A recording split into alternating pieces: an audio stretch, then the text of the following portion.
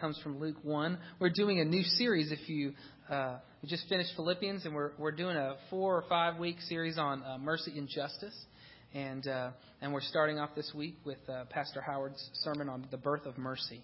And it comes from Luke, the Luke narratives about the Nativity and the events surrounding the Nativity. Scripture reading comes from Luke 1, 67 through 79. His father Zechariah was filled with the Holy Spirit and prophesied, "Praise be to the Lord, the God of Israel, because he has come and has redeemed his people. He has raised up a horn of salvation for us in the house of his servant David, as he said through his holy prophets of long ago. Salvation from our enemies and from the hand of all who hate us, to show mercy to our fathers and to remember his holy covenant, the oath he swore to our father Abraham, to rescue us from the hand of our enemies and to enable us to serve him without fear, in holiness and righteousness before him all our days. And you, my child, will be called a prophet of the Most High, for you will go on before the Lord to prepare the way for him, to give his people the knowledge of salvation through the forgiveness of their sins, because of the tender mercy of our God, by which the rising sun will come to us from heaven, to shine on those living in the darkness and in the shadow of death, to guide our feet into the path of peace." God's word for God's people.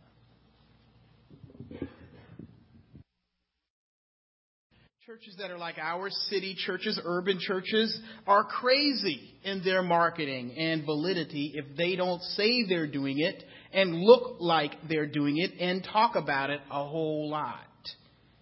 But it has unfortunately become a means and ends unto itself. A means of righteousness for church people. It has backfired in many instances, becoming what it should not have, a patronizing and sometimes imperialistic mission to the poor and dark and evil by the rich and proper and righteous and competent. Mercy has wrongly become a see God and see everybody, I'm okay, look at what I did for those people. Mercy has in many ways become a new means by which the well-off and the self-proclaimed morally advanced kind of get rid of the guilt of greed and prejudice. Looking for a dirty or dark face or poor area to not love it really, but to use it as a commode of sorts for the refuse of guilt-driven works that stink to high heaven, yet which mercy workers come in and think people should at least be glad for that. It has become a faceless trend, sometimes without personality. And thus, like every other human institution, mercy ministry often is corrupt or questionable or non-powerful. It really doesn't make a difference. And sometimes after churches go in and do mercy ministry and work with mercy, people come out angrier than they were before the church went in and did something. This passage in John sings with mercy. Mercy. Mercy. God's unmerited and unsolicited relief to creation in general. God's unmerited and unsolicited relief specifically to and through his own people. And in doing so, this passage teaches us that mercy is really a person. It isn't a work outside of a person. That for our world, mercy has been born. Then in our groans for mercy, God truly has sent help. That he sent help from a world that groans because of the pain of desolation. Look with me at verse 68. Zechariah is praising the Lord here, and he says, "Praise be to the Lord, the God of Israel, because he has come and has redeemed his people. He has raised up a horn of salvation for us in the house of his servant David, as he said through his holy prophets of long ago, salvation from our enemies and from the hand of all those who hate us, to show mercy to our fathers and to remember his holy covenant, the oath he swore to our father Abraham, to rescue us from the hand of our enemies and enable us to serve him without fear. And then in verse 79 it says to shine on those living in darkness in the shadow of death, to guide our feet into the path of peace. Now, Zechariah expresses and addresses issues in real time and real space. When he says things like the hands of his enemies, he is talking specifically about the nation of Israel, a nation within a nation under the heavy hand and weight and control of an invading empire, a place they have been as a people for over 1,000 years, in large part because of their own corruption, because of their own sin. They have become easy targets and easily wooed by the glory and power and strength of the various governments and empires. It's their greed and lack of benevolence that has brought poverty upon their own people. They're selling each other out to move up.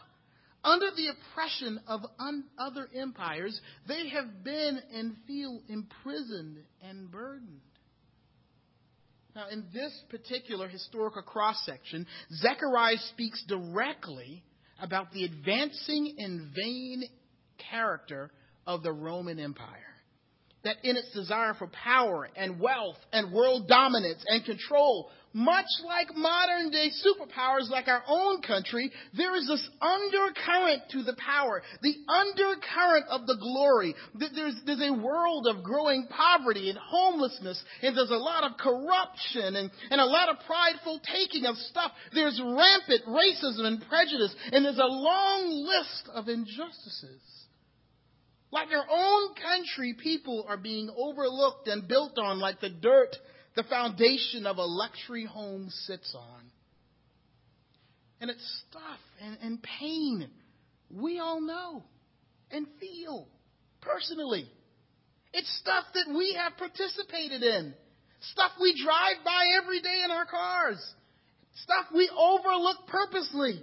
It is the desolation of cities. In a world that is out of control, yet is linked to our own mistakes. That what mercy is looking to help is personal and communal mistakes that have created somewhat of a backup and backwash of some of the sewer of our own unjust and evil and apathetic thinking. Look around. Poverty and hatred and greed and fear and loneliness make us groan. In pain. Now, this is a pain that is indicative of the real need in our groan for mercy. You see, our pain, the pain we all feel, is a result of distress. It's a pain of distance from the Lord. Look with me again at verse 72.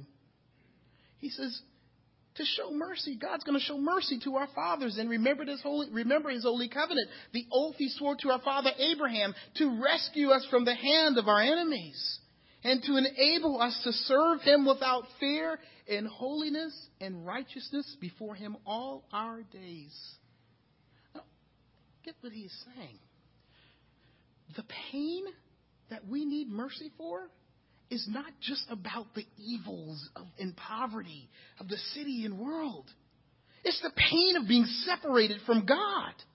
Now, let me give you a little redemptive history here. The land, its prosperity and security were a promise linked to the covenant spoken about in verse 72 to Abraham and his people, so that poverty and insecurity and fear and somebody taking the land over were all signs of a curse. It was when you have poverty and these issues and they're no longer controlling their land, what they're saying is we're fallen because of individual and corporate sin, because of historical human offense against God. We now are in a position where we are separated from him.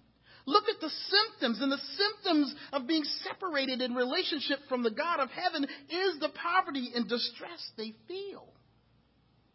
But for Zechariah and his people, there is a pain of distress and distance that God has forgotten them. I mean, look at the world. We'll never be a country again. We'll never be free again. We're trapped in poverty. God must have left us alone to perish and be punished for our sins. After the First World War, people were saying what? God is dead. Look at this death. Look at the inability of nations to get along. We're in a worldwide war. God must be dead. Then after the Second World War, what was it?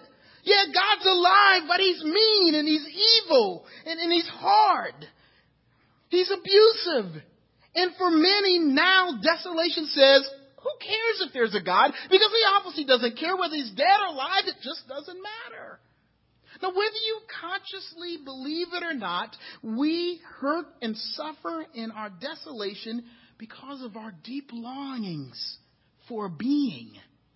We long for this cosmic Father who kind of cares for us and will care for us like children who have made mistakes but are loved anyway. And the pain of our world says there is no God. And if there is, he is deaf or blind or abusive. We hurt because we know we need a God.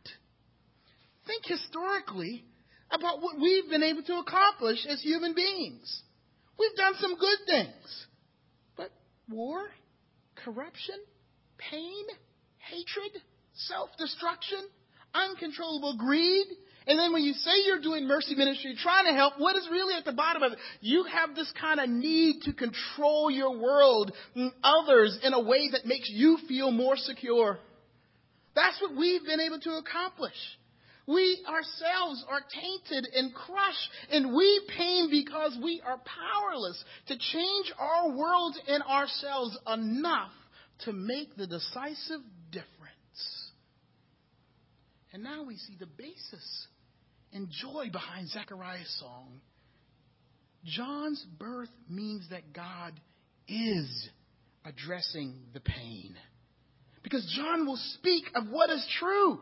And this is what John will tell us, that the Lord has not forgotten or left, regardless of what it looks around you, that you have not been relegated and condemned to live without comfort in the world. For the Lord will give mercy to the world and to his people. Look with me at verse 68. Again, praise to the Lord, the God of Israel, because he has come and has redeemed his people.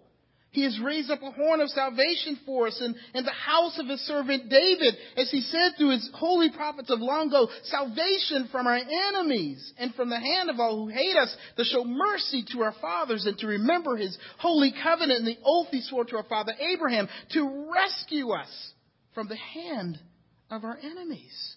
And then again, verse 78 and 79, because of the tender mercy of our God, by which the rising sun will come to us from heaven to shine on those living in darkness and in the shadow of death, to guide our feet into the path of peace. Understand again the language used here. The hand of haters in verse 71, rescue used in verse 74, the sun and darkness in verse 78 and 79. What is it saying? That the Lord is going to and has invaded our world and our history with mercy. Now, this is an invasion that is good. This invasion is a good word when we talk about God's mercy. He's invading for the issues of our world and personal lives. And sometimes invasion is the word to use because the pain we feel, it feels less like an open wound that you could just put something on. And when you look around the world, when you look at the world and its issues and your own issues that you're trapped in, it feels more like a disease. Like there's a cancer. Like our world is a terror dome. You know, no one gets out. No one can break through to bring light. We are stuck, if you will, in this fallen world and condition. And the text is saying the Lord invades the dome. That he's coming to get right into the mess. He comes, verse 68 says, to our world. That his mercy, by his mercy, enters our issues. He comes to get right into the nitty and the gritty, and he comes to know it and know us. Verse 69 says that he comes with a horn of salvation, which is the strength and the right and the power and the authority all in one person, that God has not left us to figure it out.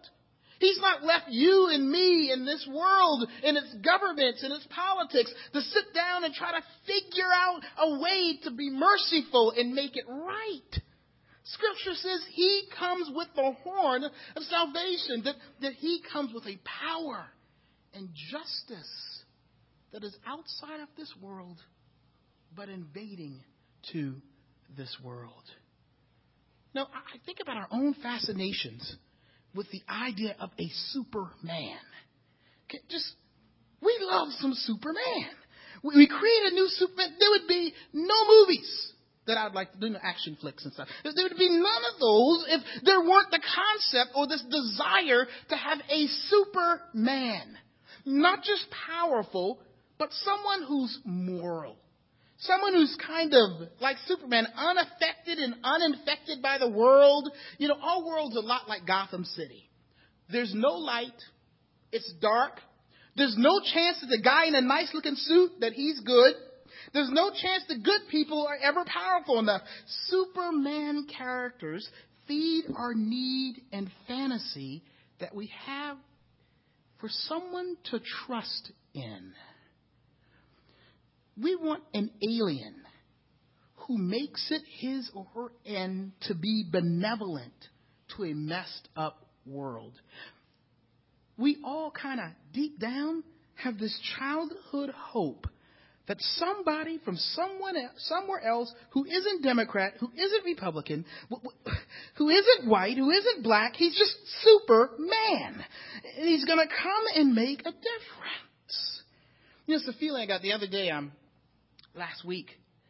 The house next door to me caught on fire. One of the rooms in their homes caught on fire. And the fire engines came. I'm going to tell you, I felt like a little boy again. I'm just sitting on my porch looking at the firemen. Thank you, Mr. Fireman. You know, there was something in my heart. I wanted to cry, you know, and see these men, and they got the equipment, and they had the hose, and I mean, the blaze was coming out, and they just boom, ran right in there, and it just reminded me, like, this is kind of off a little bit, but one of them had like the 9/11 thing on there, and it just totally brought back memories. I mean, I almost broke down crying sitting in there thinking, these guys just get the equipment, they hear the call for help, they get in their truck, they don't know how much fire is there or how many people are in there, they don't know where they have to go, they put their equipment on, they don't even live in your neighborhood necessarily, they drive to it, they go in, and they risk their lives. And I'm just sitting there thinking, thank you, Mr. Fireman. Now, what drives this is not only their ability, but somehow in my mind, the firemen are nice. You know? Here's the nice guys. They're the nice American, I can't say, but this is the nice guys, you know, and they come and they help and they look like the type, you know, even if they were fighting a fire, they would still give me a chance to pose with the fire truck, as inappropriate as that would be. But I mean, just seems like they would let me put the helmet on and ask questions, and you know me, I was believing it. Hey, so tell me a little bit about what you guys do. What fire truck? You know me, I'm just running my mouth because I'm attracted to these guys because they've come in when people who have asked for help, and they're nice.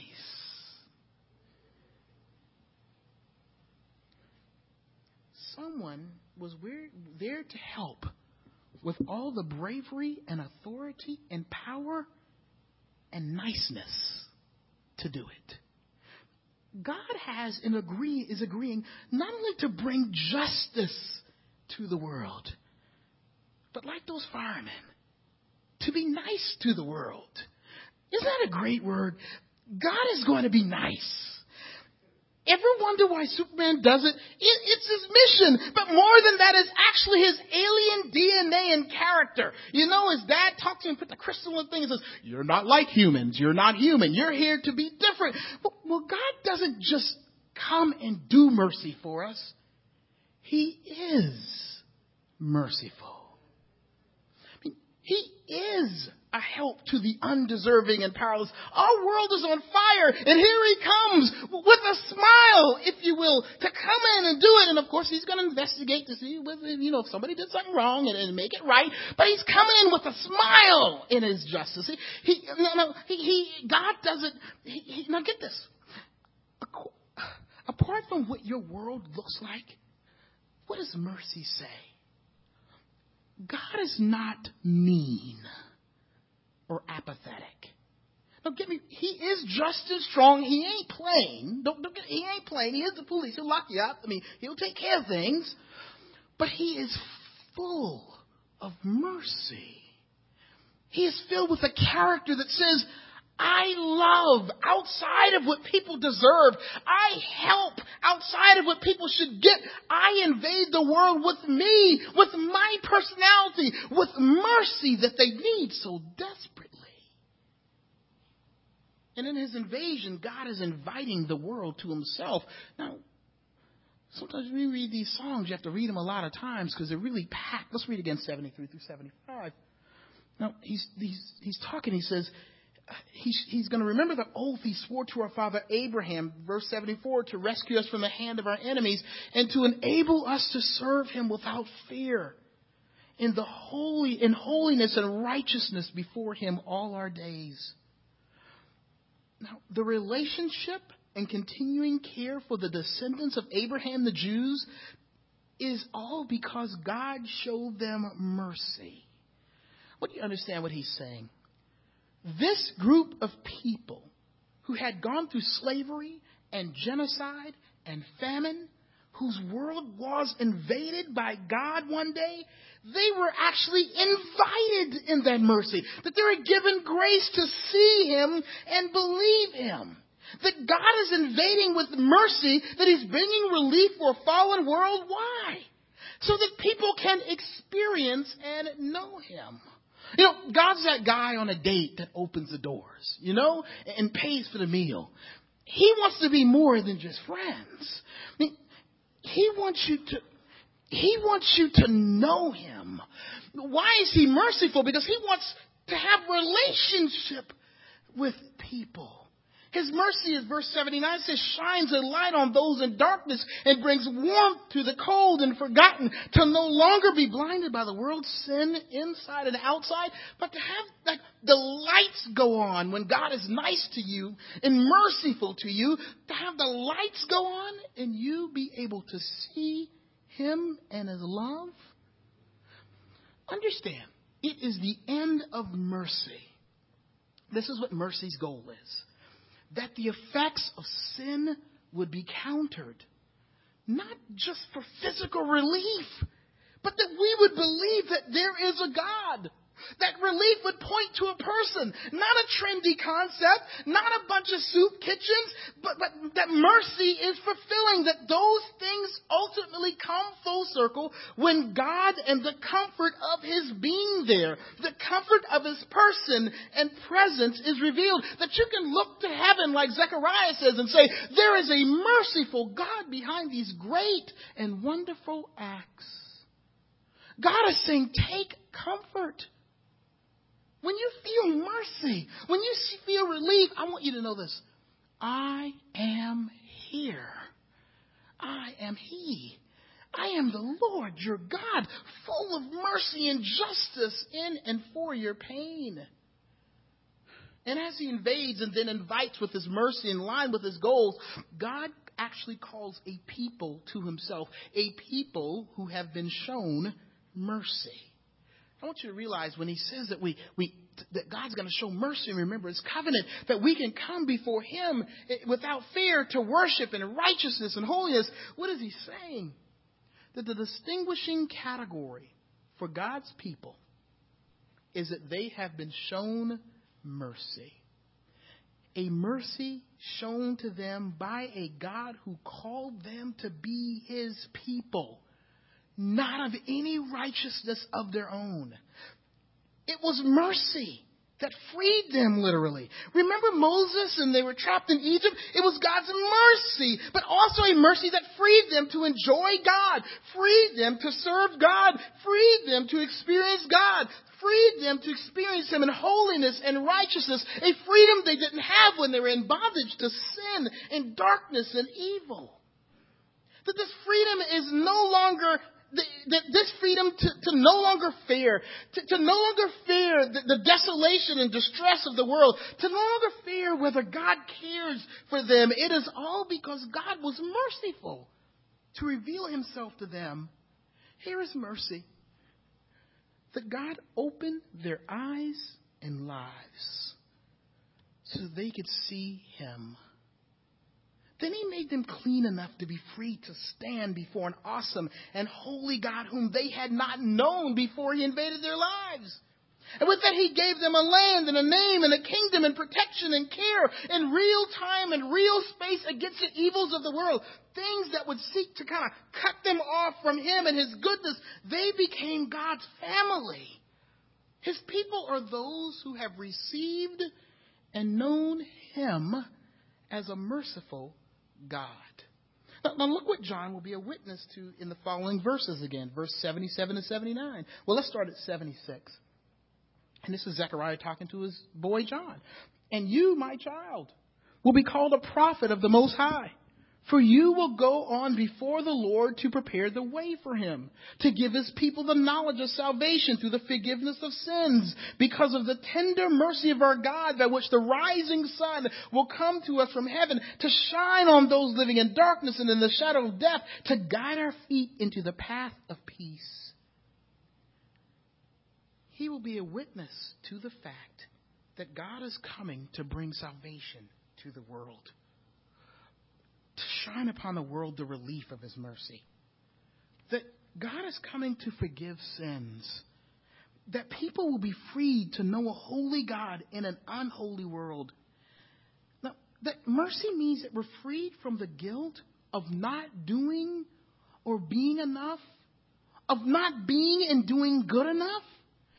That mercy means that you're free to give the load of the world and your problems to God, and he comes to do so in the person of Jesus Christ. Here's one distinction that separates Christians from non-Christians. You'd be surprised that it isn't religion. It's that God has been merciful to them through Jesus Christ. And they have been made to know it. How will we describe Christians? They're like bums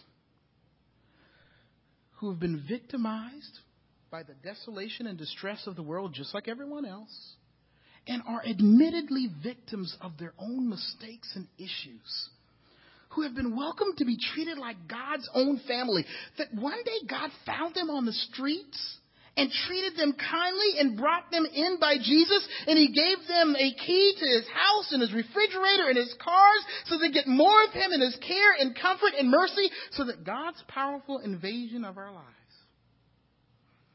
by Jesus, it actually changes us. Now look at verse 68 one more time. Praise be to the Lord, the God of Israel, because he has come and has redeemed his people. Jesus is God's mercy having come for the world. Jesus is the Son. No pun intended. It makes plenty of sense, but he is the Son talked about in verse 79. His coming shines light and hope in our darkness, and it leads into peace, the peace of knowing and being known by God. It's God's mercy. He, Jesus, is the fullness of God's mercy, and it is his birth here that makes John's birth so critical. He is giving an announcement that mercy is coming to proclaim the birth of mercy to the world. And so John becomes a herald. His actions are a doormat, if you will. They're a sign that points. And Zechariah's proclamation then is more than just a prophecy of his son John. It brings light to the call on those who have been called by and through the operation of God's mercy to themselves be a show of mercy. Now we see some things going on here. That God has redeemed people as his own. That they were not righteous or good on their own. That they were sort of like undeserving, drunken, and selfish, and lonely, and hurting, homeless. That because of Jesus' sacrifice to come and redeem them, they have access to a Lord that has already invaded and rescued them. Now, again, don't believe the hype of what you often see as a well put together church and church people on Sundays. If you ever been to the rescue missions, or shelters for the abused or been in one or in the prisons, sometimes you see people who have been treated badly and abused and even have abused, and now they're looking for hope, for warmth, maybe some reform, and have found it or better yet, been forced off the streets where they would have died in their spiritual numbness or the stubborn, deranged belief that they can help themselves. And guess what? Christians are just like that. That one day we were just in the cold about to die. That somehow in your mind you thought you had it together, that you were living okay, but to God you were headed down the wrong path. And one day Jesus came and said, hey, you need to be in the shelter.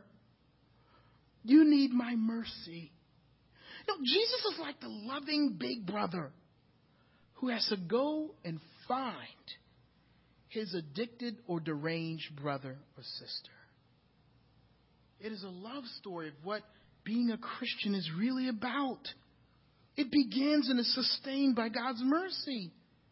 And your Christian friends or the people you see in leadership or in consistent attendance here on Sunday and even preaching up here are the world, or what the world would call losers. I mean, the story of believers is that one day they realized after they were brought into the rescue mission by Jesus that they would have frozen and died without his help. And so believers are a show of God's mercy. But in that, they're called, like John, to be a priest. That God shows mercy so that the covenant promise was not only that they would be blessed, but with God's relief from heaven as a result of them being blessed, that they would be a blessing to the world. John was called to baptize with water. A cleansing of promise that God would and has promised to finally help them and cleanse them and free them from a fallen world. It was a real element. It was a physical sign of God's coming redemption and repentance based on what Jesus would come to do. Now, let me talk again to the Christians or so-called Christians just for a minute. Mercy ministry is not about your righteousness. That in helping people and feeding people and doing acts of justice and helping people out financially, it's about being an instrument of God's mercy on those that are hurt. Why? That they would possibly see and know the unconditional love of Jesus. It's not and has never been about the together people helping the not so together people. It's one recovering drunk bum to another, proclaiming and offering a blanket. Something that you have received out of God's mercy for their comfort, so that they may possibly feel and see how merciful God is. That they may be, as you are waiting together on that warm bench, when Jesus comes by to get you again, that maybe he will pick them up too. Some of you are living and practicing a lie. Some of you are fooling yourself into believing that your good works have made you a Christian, your mercy works, and yes, you look just like one. Hard to tell. You're so good at mercy ministry. And you may have even felt the mercy of God, but if your testimony fails to be driven and point to Jesus, not to church or religion or for them to do more works of righteousness, but what these things themselves point to. If your life ultimately is not driven and points to a relationship with Jesus, mercy fulfilled, then you yourself have not known and making known the end of what mercy is really about. So it can't be just about you trying to make things right. Mercy just can't be about you're hurting hard to make things right because you can't. Mercy's mission cannot be separated from the missionary, which is Jesus. The song of Zechariah is not about the birth of his son, but a praise of the one who comes and will be known through the works of his son John. It is not the birth of John that gives Zechariah lasting hope. It's the birth of mercy that John's place in the world signifies and points to. Now, you may be sitting in church today believing that these people are so great and have so much potential for community and world, and that's true. People here, they're okay. But God's hope is not that you dote on how great and nice and warm they are, but that you would see that mercy has been born in them. And mercy in Jesus Christ is extended to you. I mean, I urge you. So many of us come here, and I love you. But understand what mercy's end is. I urge you, bring the blanket one day. I don't know when, but urge you to bring the blanket of God's mercy that leads you here off the streets of loneliness, looking for fellowship, looking for relief, maybe looking just to hear some good music that makes you feel better. Or maybe you're seeking a better life in a world. But I hope that you come in and realize here, mercy has been born, that Jesus Christ is alive. And He's offering mercy. That mercy is realized in a relationship with God for you. That whether you're Christian or non-Christian, mercy only has been born in Jesus Christ.